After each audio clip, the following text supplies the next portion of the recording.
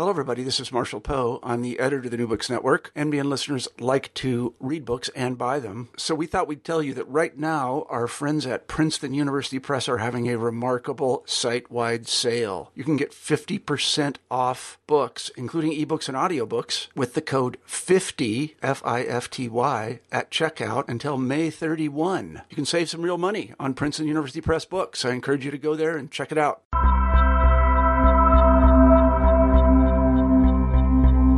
Hello and welcome to New Books and Religion. I'm your co-host, Hilary Kale. Joseph Webster's book, The Anthropology of Protestantism, takes readers deep into the lives of fishermen in Gamry, a village perched above the sea in northeastern Scotland. It's a place of great wealth and also poverty, a place of staunch Protestantism among many of the older people and reckless abandon or religious unconcern among the young and incomers, that is, new arrivals in the village. By tracing the millennialist faith of the villagers' many Presbyterian and Brethren churches, this careful ethnography calls into question assumptions about the decline of religion in modern societies. It asks, how do the fishermen of Gamry experience life as both modern and enchanted? I'm pleased to welcome Joe Webster to NBIR to discuss this question and many more. Hello and welcome. Hi there, how are you doing? Good. So from the outset of the book, you discuss how in some ways you were an outsider in the context you were studying. How did you come to study Scottish Protestantism and Gamry in particular? Okay, so I guess with a lot of academics, the way my research project developed was by doing something quite small and then it snowballing from project to project. And suddenly I found myself really focusing on quite a specific topic. So as an undergraduate, I studied sociology and anthropology and did my dissertation in anthropology. And my work there was on a little Protestant community in Lewis on the Outer Hebrides, looking at Sabbath observance, what these very strict Calvinists did and didn't do on a Sunday. And then from that, I became interested in really very conservative Protestantism in Scotland. And my PhD supervisor, Michael Rosie, asked me, have you ever heard of Gardenstown? And I said I hadn't. Gardenstown is the kind of official name of Gamry, the village where I did my research. And he had heard of the village through actually the newspapers because a story had hit the press. A new church had asked for planning permission to have a new building in the village, and planning permission was refused on the basis that there were already too many churches in the village. So this hit the papers. Michael, my supervisor, picked it up, and I started visiting the village, and really quickly I figured out that this was going to be a fascinating place to do my doctoral work. So from then on in, I began to make plans and wrote a proposal for the work. So tell us a bit about Gamry. I realized I pronounced it incorrectly before, right? I was saying Gamry. Tell us a bit about Gamry. It's so evocative in the text. Where is it? Who lives there? There are a lot of churches. What are the people's lives like? Sure. So it is a very intriguing place. It's in the northeast corner of Scotland, about an hour and a half north of Aberdeen. It's dominated by the fishing industry. So it's a village of 700 people with 6 churches, which is supposedly the highest number of churches per head of population anywhere in Scotland. But because of its very strong fishing industry, it also reputedly has the highest number of millionaires per head of population. So it's famous for its religion and it's famous for its fishing industry. To be a bit more specific, the religion is a millenarian version of Protestantism dominated by the Plymouth Brethren. They're a dispensationalist group that invented the theology of the rapture, where at the end of time, all the Christians will immediately vanish from the face of the earth and an apocalyptic end times scenario will unfold. And then with the fishing industry, it was dominated by big deep sea prawn trawlers. And because for various reasons, the price of prawns went through the roof. So lots of men made huge amounts of money through the fisheries. So I definitely want to come back to the end times. We haven't reached the end of the end times. No, indeed. But I did want to ask you, because you mentioned in the book that there are, of course, a lot of other people who live in Gamri as well. Sure. So who are some of the other people? Sure. So the population of the village in local imaginings was really divided into locals and incomers. So locals were understood to be those people who had been born and brought up in the village. And incomers were a slightly more diverse group. So incomers could mean people from Scotland who were not from the village, whether that was from the village next door or from Edinburgh or Glasgow or somewhere quite different. And also you had people from England moving into the village. These were referred to as English incomers, and they generally were holiday homeowners. So they would be living in the village for a few months a year, would buy the kind of small traditional fisher cottages at great expense. And they were really there for the natural beauty of the village, for the laid-back, slow lifestyle that they thought they would find there. There were also divisions within the local population, so it wasn't the case that the local Gamri folk were all the same, not at all. So there would be strong divides by age, as you mentioned in the introduction. So young people really didn't have much interest in the churches. Older people certainly did. And by virtue of having 6 churches in the village, there was also a lot of religious diversity. So the local population, the church-going population, was divided 6 times over: 4 Brethren churches and 2 Presbyterian churches. So a lot of variation by religious background, by age, by income, and to a certain extent also by nationality. Right, and as you note in the book that although maybe for outsiders, closed brethren, open brethren, it all sounds awfully similar, but for them, of course, I mean, these are very different churches. So there's the need to have that many churches, even in such a small space. Each one is doing something slightly different. Yeah, that's very true. So the history of the religion in the village was essentially the history of schism. So the fact that there were 4 slightly different types of Brethranism in a village of 700 people really emerged through various breakaway groups leaving the established Brethren fellowships and setting up their own meeting. The open and closed Brethren distinction is a historical one that still persists today, but there were also splits within both the open and the closed side of the movement. Sometimes people would comment to me that was just as much about personality clashes as it was about doctrinal disagreements. And certainly in terms of doctrine, the Brethren churches and also actually the Presbyterian churches were very similar. They had much more in common theologically than what divided them, I suppose. So I started by mentioning that in some ways you were an insider to the place that you were studying. In some ways you weren't, of course. What was your life like in the village? How did people respond to you? I mean, here you are, a young guy showing up and wanting to go to church all the time at every church. Quite different, yeah. So absolutely, my status, my identity within the village was ambiguous, to say the least. So I was open about the fact that I'm a practicing Christian, and that gave me a certain level of access, initially at least. It meant that the 2 Presbyterian churches were willing to consider my request to move into the village and do some research. Although at that time when I was living in Scotland, I was attending a Free Church of Scotland, which wasn't represented within the village. So, some people acknowledged and treated me as if I was a Christian, but others certainly didn't. The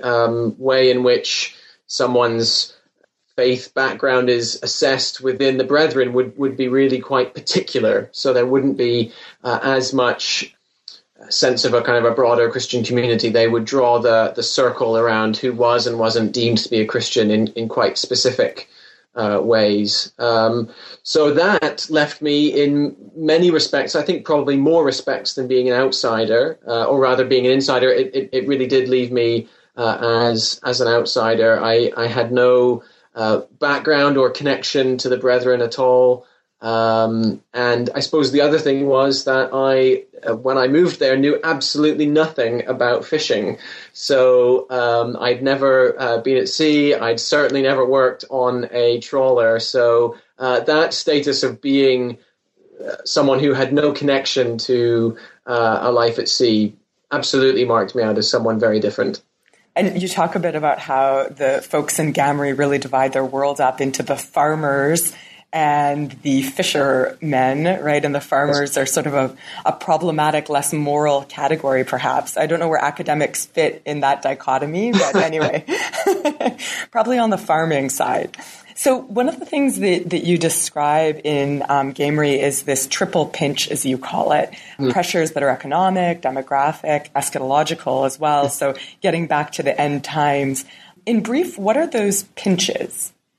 So I try and describe in the book the way in which Gardenston was a place that was going through really quite rapid change. So the demographic pinch was something that's going on elsewhere in Scotland and in Northern Europe, which was essentially a process of out-migration. So younger people were leaving the village to find work in bigger towns. But the reason this was particularly painful for Gamry as a place was that meant that local churches and Brethren fellowships were rapidly losing the human resources that they previously had. So young people were spending less and less time at church, more and more time at sea. And that's if they were living in the village at all. Many of them moved to Fraserburgh, which was the local large fishing port, and really their connection to the village was greatly reduced as a result. The economic pinch was connected to that in a sense. As young people moved away, the economic base of the village had become weaker. But there was also a more general sense that the fishing industry was in crisis. So the way in which European Union regulation was putting the local fishing industry under pressure meant that more and more fishing crews were going bankrupt, and those few successful skippers and crews that managed to remain within the industry were becoming more and more wealthy. So what you were seeing was an increasing polarization. Those who were struggling within the fishing industry generally went bankrupt, and those who were doing well generally became extremely wealthy and actually more economically dominant. There was also, I suppose, within the economic pinch, the fact that as people, particularly young, economically active people, moved away, that meant that the support that the churches could expect was going down. So people weren't tithing in the same way that they were in the past. That's more relevant for the Presbyterian churches, but also for the Brethren churches, that the financial support base within Brethren fellowships was going down because young people were moving away. And then the third one that I try and talk about was the eschatological pinch. And I suppose what I try and describe there is the fact that not only was Gamry potentially facing its kind of final days demographically, and not only was the fishing industry facing its final days economically, but local people, local Christians particularly, were very concerned about the fact that they believed that the village and the world was facing its own end, its own kind of apocalyptic end. And this was drawn from their theology of the end times, their dispensationalist view that defined the present as the last of the last days. So time was very short for particularly my elderly Christian informants. They were desperately trying to share their born-again faith with young people within the village, and were finding very little success in doing so. And they were anxiously aware from their perspective that because the world was soon to end, as they described it to me, that the day of salvation, the kind of window of time for becoming born again from their perspective, was rapidly closing. So in a very literal sense, they felt the village to be facing its own apocalyptic end. Of course, those listeners who work on Christianity, and especially dispensationalist Christians, this will all sound awfully familiar. But for those who don't, maybe we can just clarify. So one thing that they're concerned about are individuals, including their own kin, younger folks, being saved, so being born again, and therefore on the right side of God, as it were. Yes. And the other thing that they're concerned about is this impending apocalyptic end. What does that apocalypse look like? What kinds of signs are they looking for? What sorts of things are showing them that it is indeed the end times? So one of the key ways in which local people indexed the fact that they were living in the last of the last days was by searching for what they called signs of the times, or signs of the end times. And they were looking for little pieces of evidence which to them confirmed biblical prophecy. So they were fascinated by Old Testament and New Testament biblical prophecy, but what they saw in their own lives, in their own present day, was, from their view, a literal fulfillment of these biblical prophecies within their own day and within their own village. So one of the key signs, unsurprisingly, was the health and state of the fishing industry. So they regarded the collapse of the fisheries, and particularly the intervention and regulation of the fishing industry by the European Union, as a very clear sign of the end times. So they regarded the European Union as the Antichrist, as a kind of demonic political entity that was seeking to hasten the end of the world by attacking the Scottish fishing industry. And without getting into too many of the details, the local imagination here was that the devil was seeking to impose a kind of world-ending global famine upon the planet, and one of the ways that that world-ending famine would occur would be through crushing the fishing industry. Having said that, there were many, many other signs in everyday life that they pointed towards that, to them, represented the end of the world. So during my field work, there was a political scandal in the British press about members of Parliament's expenses. So the political world was very much drawn into this, the fact that politicians were behaving improperly financially from their point of view was an evidence of this. But even more locally, a higher divorce rate, the fact that young people were no longer interested in attending church, the arrival of lots of people into the village who weren't able or willing to live their lives in ways that conformed to moral expectation. All of these things were seen as evidences of the end of the world. And also natural signs, so unusually harsh winters locally was seen as a sign, but so were earthquakes and volcano eruptions and all of the kinds of things that my informants would be reading in the newspapers, as well as circulating among themselves through village gossip. All of these things were seen as material and symbolic signs that the end of the world was soon to occur. So you've been talking a little bit about the EU. From the EU's perspective, what were they doing in terms of the Scottish fishing industry? So do you mean what did the EU understand itself to be doing? Yeah, exactly. I mean, presumably not acting on behalf of the devil to crush the Scottish fishing industry to cause a worldwide famine leading to the apocalypse. What was the EU What kinds of regulations had they been instituting in the time that you were in the village?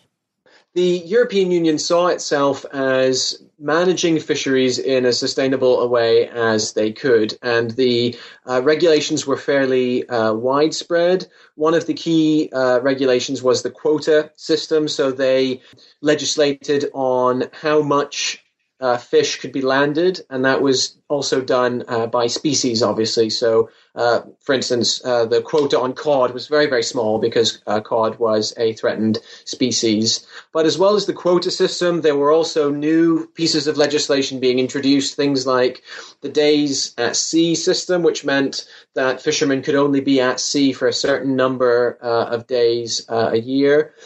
There were also regulations on the mechanics of fishing, so the size of net mesh was a key issue, and net mesh had to be big enough to avoid catching very juvenile species, and this was an attempt to allow fish to reproduce. But possibly most controversially, there was also market intervention, so minimum prices were set for species at market, and if fish at market did not make its minimum price, those fish would be sprayed with red dye and would be marked as withdrawn and would be essentially turned into either pet food or fertilizer. So the management of fisheries was very widespread. I should also mention that one of the unintended consequences of the quota system was that where fishing trawlers caught large quantities of a certain species without having the required license, that catch would need to be dumped back to sea because they didn't have the license to sell it. Now, when fish comes up out of a trawler's net, it's perfectly fresh fish, but it's all dead because the way the fish are compacted into the back of the net means that generally the fish are drowned. So fishermen were in a position where they were dumping huge quantities of fresh, dead, but very valuable fish back into the sea because they didn't have the required license. And they regarded this as a sign, again, that the quota system was really not what it appeared to be. It wasn't about sustainability because they saw this problem of throwbacks as environmentally very unsustainable, but to them it revealed a kind of darker motive within the European Union. Right, and this sort of control from above, I guess, is what they're really indexing there, as you said. Absolutely, yeah, the sense of being powerless to govern your own industry in the way that you would see fit. Right. So I wanted to step back to a theoretical question that arises in your text, the concept of belief. So belief is an important, often contested category in the anthropology of religion and also in religious studies. How do you come to define belief over the course of your study? So it's a really interesting question, and one that I suppose brings the anthropology of religion, as you've already said, into conversation with all sorts of other disciplines, religious studies, theology, history. I try, I suppose, to walk the line between belief as a series of intellectual propositions, belief being things that we say we agree with, versus belief as a kind of lived out practice. So belief is not just what we think in our heads. It's not just those things that we assent to, but it's also the way in which we live our lives. So belief is also about how we catch fish, or the way in which we preach, or how we plead with our grandchildren about their desperate need to come to born-again salvation. So belief is just as much an embodied act of doing than it is a kind of a cognitive process of stating that something is true. That'll sound familiar to listeners also who are aware of the trajectory and anthropology of Christianity, but you do a careful job, and I think it could be useful for other listeners here. You do a careful job at sort of talking about the development of anthropology of Christianity. as something that maybe for anthropologists will sound a little odd. An anthropology of Christianity. Christianity is not really a religion that was often on the menu, as it were, for anthropology of religion. Yeah. So how does anthropology of Christianity view some of these issues? How does it develop? What does your book do in terms of that conversation? Yeah. Well, I mean, what I try and do is I try and build on some of the work by people like Joel Robbins and Fenella Cannell, who were influential in forming this subdiscipline, the anthropology of Christianity. And part of what those two scholars point out, other people have pointed out as well, is that anthropology has always had a rather awkward relationship with Christianity. And the reason they have that awkward relationship with Christianity as an ethnographic fact is because they have a rather awkward relationship with theology and with the kind of Christian prehistory of anthropology as a discipline. So, to put it rather bluntly, many anthropologists, when the discipline was first getting going about 100 years ago, were deeply kind of connected to and dependent upon missionaries for their access to the field. Not only that, but as well as spending a lot of time with missionaries and having their access provided by missionaries, they saw themselves as anthropologists as undertaking a very different intellectual pursuit. So rather than being involved in the metaphysics of Christian belief, they saw themselves as essentially engaging in a kind of social scientific analysis of culture and society. So anthropology had this rather tense and difficult relationship with Christianity. It saw it at the same time as both rather kind of dull and well-known, right? It was the religion of home, the religion of the West. But at the same time, they saw it as rather threatening because it was not only engaging in theological metaphysics rather than empirical anthropology, but it was a discipline that was kind of deeply indebted to theology, both in terms of its access to the field and actually in terms of many of the kind of philosophical underpinnings of the discipline.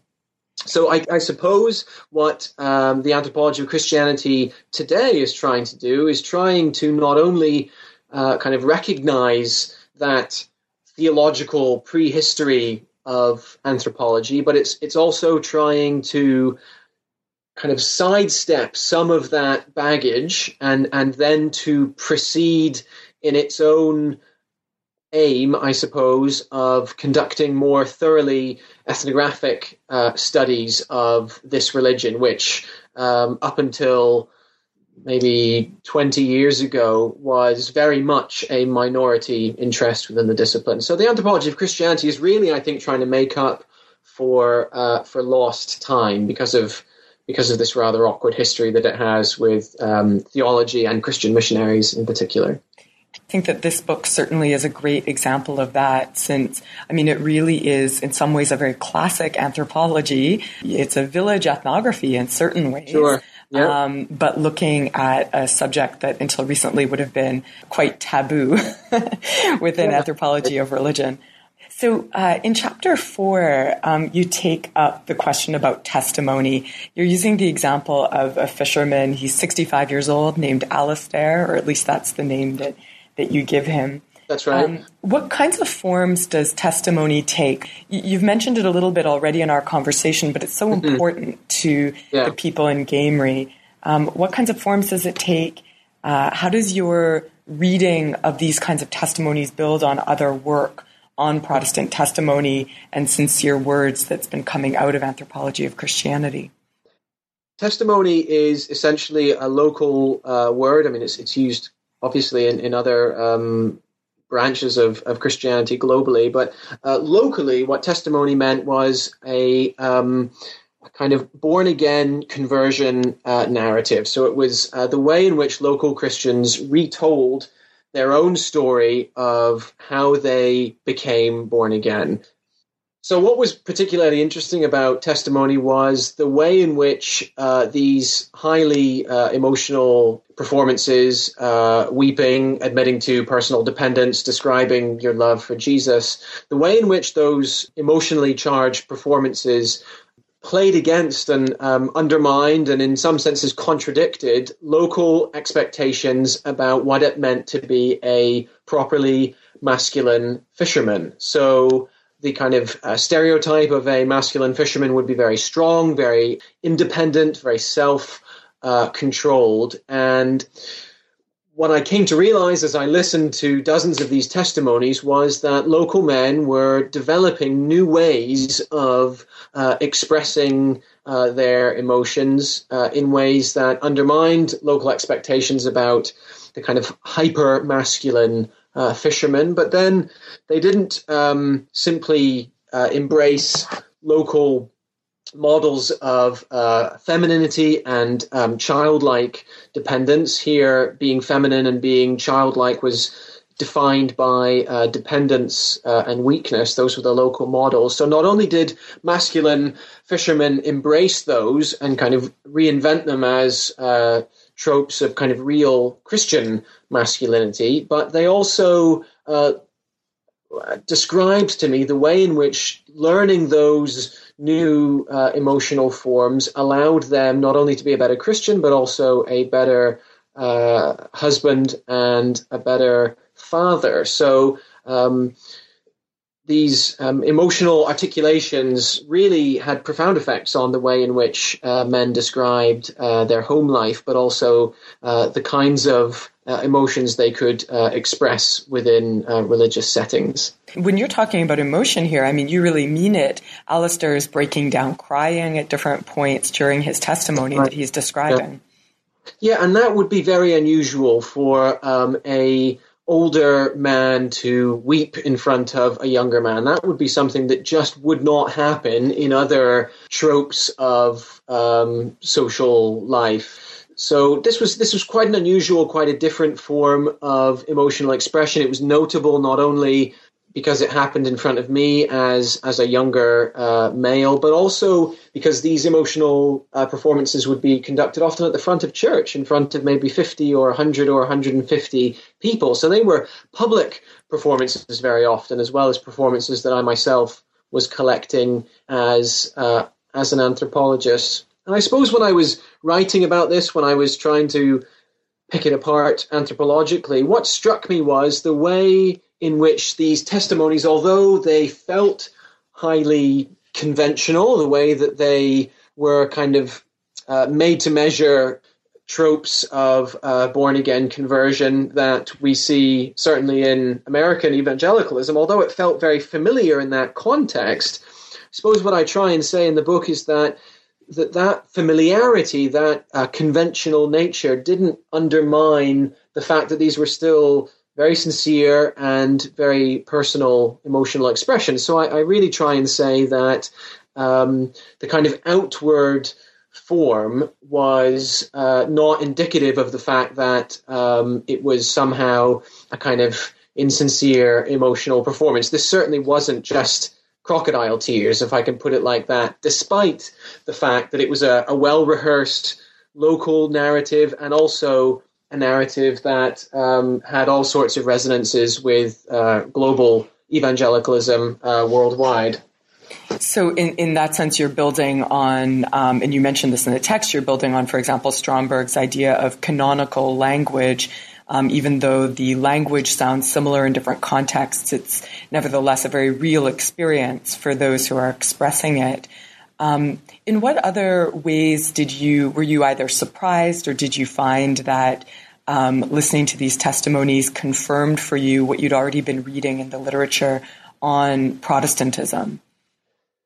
Gosh, that's a difficult question. I mean, I suppose what it confirmed was the fact that although communities have all sorts of complex ways of making sense of who they are as individuals, the fact that these tropes were shared, within the community, circulated within churches, really meant that this was the community's way of making sense of who it was as individuals, but also collectively. I mean, the church would never be busier than on a night when testimony was, the key subject of the service. So local people were fascinated by these performances, by these personal testimonies, and it really did shape the way people thought about themselves, the way they thought about their families, and ultimately the way they thought about the entire Christian community. One of my favorite chapters, and we have to get back to the fishing boats. You mentioned them before.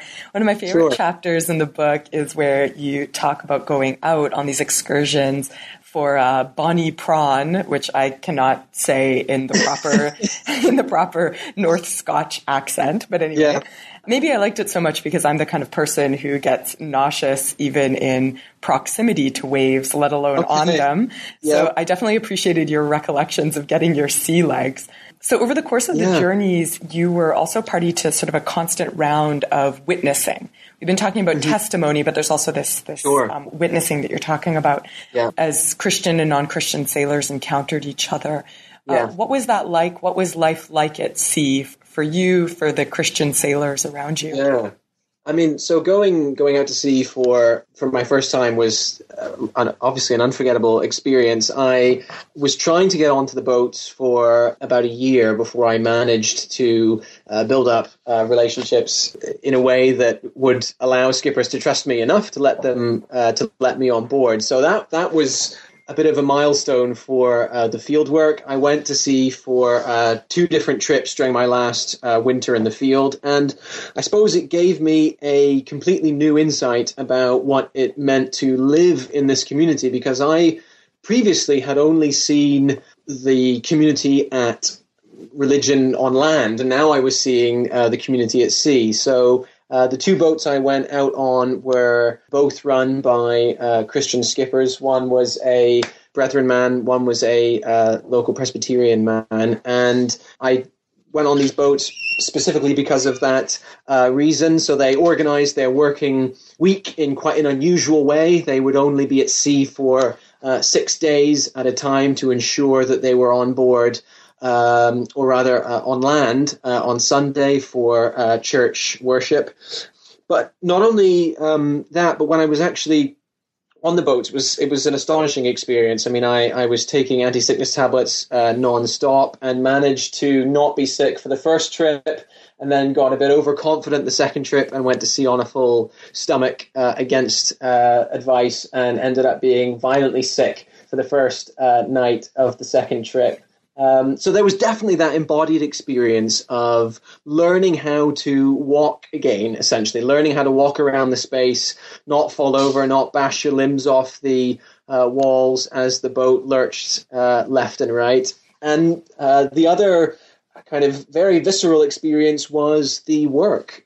So I was paid as a trainee deckhand and was working alongside the men, obviously much slower than they were, but we worked 100 hours in 6 days. That would be a pretty standard working schedule. So you're fishing around the clock, you're hauling the nets every 4 or 5 hours, and then processing the catch as it comes in. And that kind of labor, standing along a long steel tray, processing the catch for hours and hours on end, was really the experience that defined, for me anyway, being at sea. Because when you were standing along this long steel tray, processing the hundreds of thousands of prawns that had been brought on board, the only thing you could do to pass the time was talk, essentially. And it was that talk, it was that discussion that opened up all sorts of fascinating insights into what it meant to be not only a Christian fisherman, but to be a Christian fisherman working amongst a crew who very often would explicitly say that they were absolutely not born-again Christians and had very little time or interest or sympathy for Christian things. So how did some of those conversations play out? So one of the key kind of narrative devices that I picked up on endlessly was this process of witness and counter-witness. So Christian fishermen would see it as their duty, as their responsibility to try and talk about spiritual things, to share their faith, not only through testimony by, again, retelling their story of born-again conversion, but also a process where they would directly challenge the non-Christian crew. So they would ask them questions about their moral life, about church attendance, about spiritual beliefs, and it would often feel like a bit of a kind of uncomfortable interrogation. What was interesting was that the so-called unsaved crew, the non-Christian crew, would really push back and would engage in all sorts of what I call counter-witness. So they would talk about sexual conquest and drunkenness and bar fights and all of the kind of social and moral and ethical behaviors that they knew would really rile and upset the Christian crew. Not only that, but there would be all sorts of debates about evolution and creationism and abortion and sexuality, and it would just be this kind of endless verbal jousting, the Christians witnessing and the non-Christian crew pushing back with their stories of drunken exploits and all of their kind of counter beliefs about evolution and so on. Did you see the same sort of verbal jousting? I love that phrase you just used. Did you see the same sort of jousting on land, or was this something that was really prominent at sea? It's an interesting question. I didn't actually see it very often on land, and I think the reason why it was so obviously present in kind of along the tray when we were working on the boats was that what was going on here was a kind of fairly unique kind of enforced sociality where everyone was working within very, very close quarters. You would be working, 100 hours across only 6 days, seeing the same 5 or 6 faces hour after hour. And much of the discussion, both kind of Christian and non-Christian, was often played out in the most extreme terms, often, I think, to try and make the time pass more quickly. So this was something that non-Christian fishermen would admit to me more readily when they were, describing all sorts of behaviors that would make most grown men and women blush. They did so essentially to try and kill time, to try and make the whole experience of being at sea less tedious. But it also clearly then had this kind of added dynamic of being voiced within a situation, within a context where there was a whole other kind of counter series of expectations about, good, clean Christian living. So these two extremes were constantly knocking against each other with fairly profound effects. We already talked a bit about eschatology, the end of the world. In what ways were Guémerics mapping that eschatology onto world politics? We talked a little about the EU already. You mentioned in the book Israel. So what kinds of headlines are they scanning? How are they thinking about politics? Yeah. So, the first thing to say is that the Brethren, certainly locally, the dominant trend across all 4 of the Brethren fellowships was to not vote as a matter of conscience. So they didn't participate in party politics because they saw politics as essentially a kind of demonic realm, very similar to the way in which they thought about the European Union. The flip side of that was the fact that, as well as seeing politics as a demonic realm, they were also fascinated by political processes and were very keen to stay as informed as they could about global world politics. And one of the spheres that they were most interested in was Israel, particularly the state of Israel. And this emerged from their commitment to Christian Zionism. And in part, that was because many of my informants were also avid consumers of Christian television, particularly God TV, which was a British broadcaster. But they also were fascinated by North American Christian broadcasting as well. And as a result, local Christians had built up a very strong fascination for the state of Israel, and they would closely watch Israel as another source of signs of the end times. I remember going to one Christian Zionist convention with a number of key informants, and they were avidly praying for the electoral success of Benjamin Netanyahu. They were praying about the drought in Israel. They were praying about Palestinian land claims and asking God to thwart these land claims as a way of maintaining the integrity of the state of Israel's land borders. So these were kind of live political issues that were being played out all the time, and it was made all the more intriguing because generally my informants were kind of deeply suspicious of and skeptical about party politics. So this fascination with Israel was one way in which they could engage in modern political life, but almost by proxy through prayer, through reading newspapers, through attending these Christian Zionist conferences. The other thing I should probably mention was they were supporting a very interesting fundraising campaign at the time led by God TV. This was a campaign called the Million Trees Campaign, and they were providing money to this campaign in order to plant trees in the Negev desert. And this was pitched by God TV and embraced by my own informants as a way of fulfilling a particular prophecy in Isaiah about making the desert bloom. So they, as well as watching Israeli politics, were kind of practically and financially involved in trying to bring about a kind of change in this eschatological calendar by fulfilling this biblical prophecy that the desert would bloom, and thereby accelerating the end times and preparing the state of Israel for Jesus's soon return. That's really how they described it to me. It's a fascinating and really subtle portrait of people who are both outside of politics, actually abstaining from voting, and yet in other ways deeply immersed in what we would think of as contemporary politics as well. It's a fantastic example of, I think, how difficult it is to generalize about what this kind of faith or belief as it's lived looks like. Yeah.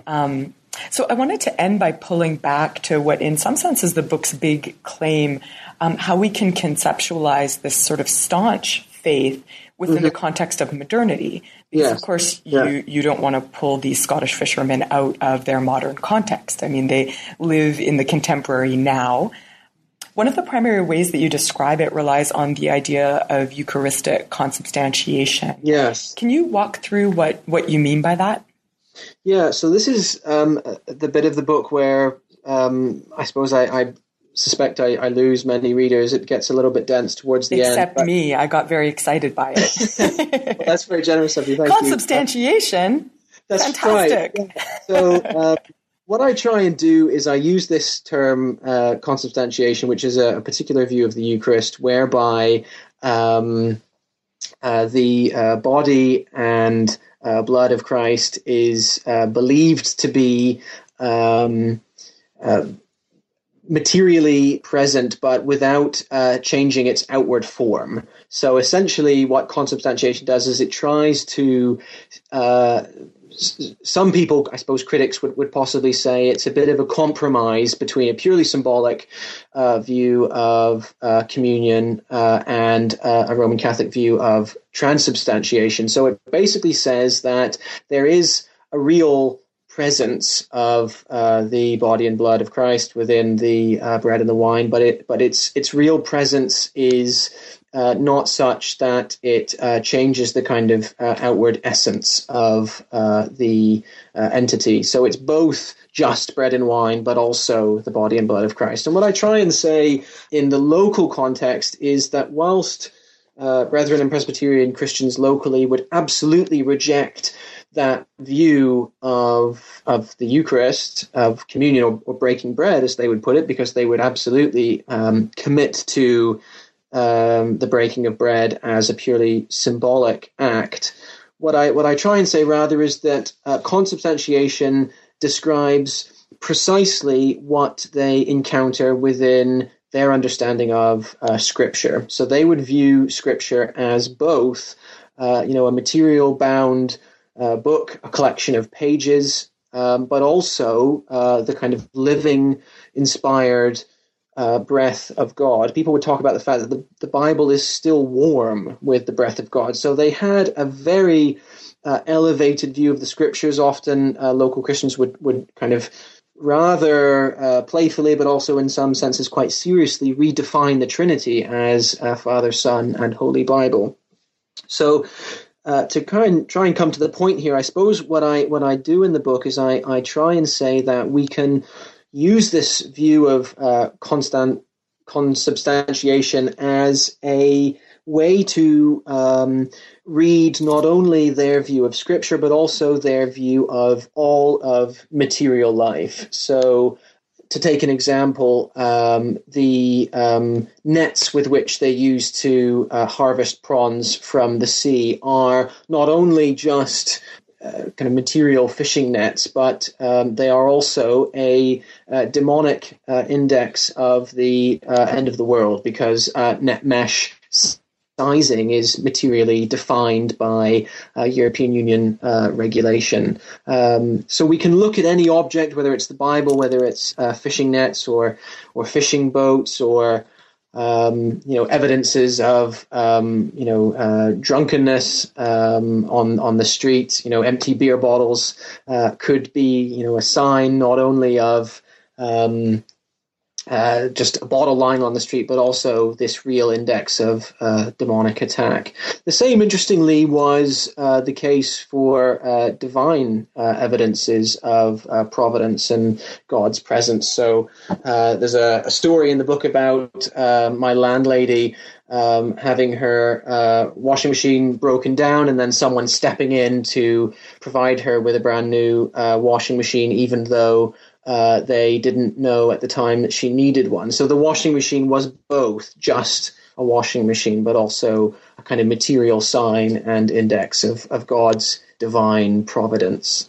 Right. So it's that both and quality that you're tracking there that we can also see in this notion of consubstantiation, right? That bread is both bread and also the body of Christ. Exactly. Yeah. And I think what that does is it really forces us to rethink how we understand modernity. Because what it really does is it basically says that modernity is not just this kind of full and unequivocal disenchantment that many people, I think, wrongly read into Weber, but what we see is a much more complicated process of what Weber refers to as the old gods rising again within modernity. So things like sexuality and the glory of death in war, and even things like scientific discovery can, in some ways, reassert themselves. He also talks about the aesthetics of art, that these forms of modern life can reassert themselves as deeply enchanted forms of social life, and yet they crucially exist within the modern world, within modernity. So modernity itself is both this highly rational, technical form of life and governance, but it's also kind of buzzing with the magic of the soonness and nearness, the kind of imminence with an I and imminence with an A, the presence of both God and the devil. On that note, God and the devil, what are you working on now? Any more fish in your future?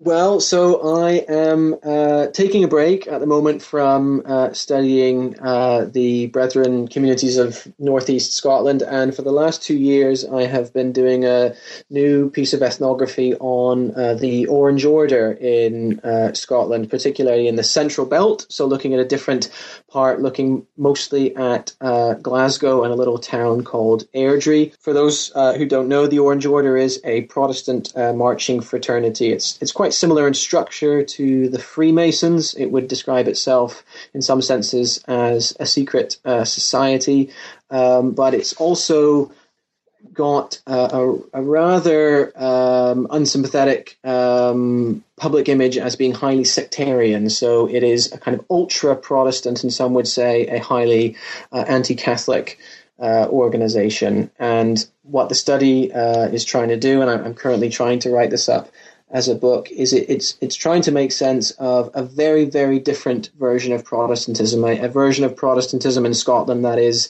highly political, that views being a Protestant as deeply wedded to a certain view of Britishness and a certain view of being committed to the kind of political integrity of the United Kingdom. So what's exciting about doing this particular research project at this particular time is, of course, the huge constitutional changes that might well be coming to Scotland with the independence referendum, and as the constitutional arrangement within Britain potentially goes under huge change, the Orange Order as a kind of unionist, pro-British Protestant fraternity is really trying to grapple with what it means to be a Protestant within their own highly politicized religiosity, which makes Protestantism and Britishness almost indistinguishable.